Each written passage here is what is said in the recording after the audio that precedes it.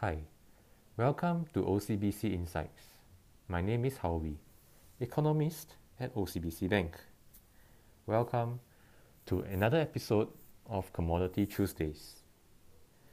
Now that we have two vaccine breakthroughs, we cannot overlook the fact that risk sentiment is currently very strong. The main theme right now is this idea of a great rotation into cyclical, value, beaten down sectors of 2020. You just have to look at the S&P 500 index. Since the vaccine breakthrough last Monday, the outperforming sector is energy, down 32% before last Monday, and up about 24% since last Monday. So, if I were to look at the commodity space and ask myself, if a similar rotation is to happen, where is it going to be? The answer would be energy. Year to date, Brent, WTI, and gasoline are all down about 30% each. On the other hand, agriculture is up about 6%, whereas industrial metals are up about 10%. Also, from what I said about the S&P sectoral outperformance just now, it looks as though that the energy sector right now has the most value.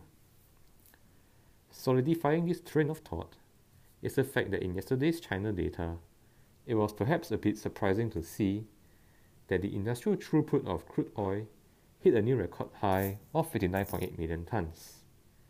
But on the metals front, it wasn't that great, with pig iron production and crude steel production at about plus minus 1% unchanged from the previous month. It is also the first time this year that China's crude oil demand outstripped that of its combined imports and domestic production. If you put this into the big picture, it looks as though that the economic driver of China is starting to shift back from blind infrastructure building, purely demanding steel and copper, back into industrial output and factory-driven demand.